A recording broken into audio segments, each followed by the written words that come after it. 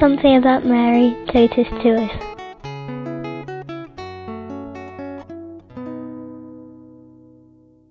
My name is Antonella and I'm from Belgium.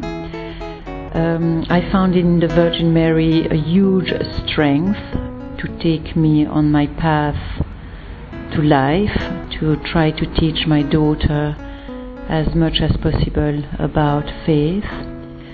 I'm asking a lot to the Virgin Mary. I can't say that I always have answer, but that's not her not responding. It's probably me not always listening. And often I think of the Virgin Mary as really the unique woman who went through so much with so much suffering, but probably so much joy too. And I very often think about her as the most amazing example of love, but very often too wondering, she's the only one to be like she is, because she was the mother of God, the mother of Jesus. And yes, very often I find it very difficult to be exactly like her, but I think this is our, little step to heaven for everyday life.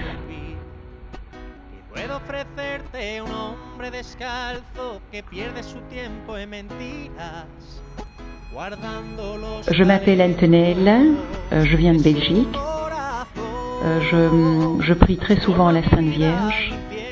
Elle a un rôle très important dans ma vie. Je l'admire. Je crois que c'est l'unique femme au monde que l'on peut admirer comme ça, avec tout ce qu'elle a porté dans sa vie, toutes ses souffrances, mais aussi toutes ses joies. C'est très difficile de pouvoir se dire qu'un jour on pourra être à sa hauteur. C'est d'ailleurs tout à fait impossible. Mais de la voir tous les jours avec soi nous aide à faire ces petites marches qui un jour nous amèneront encore plus près du Seigneur. Amen.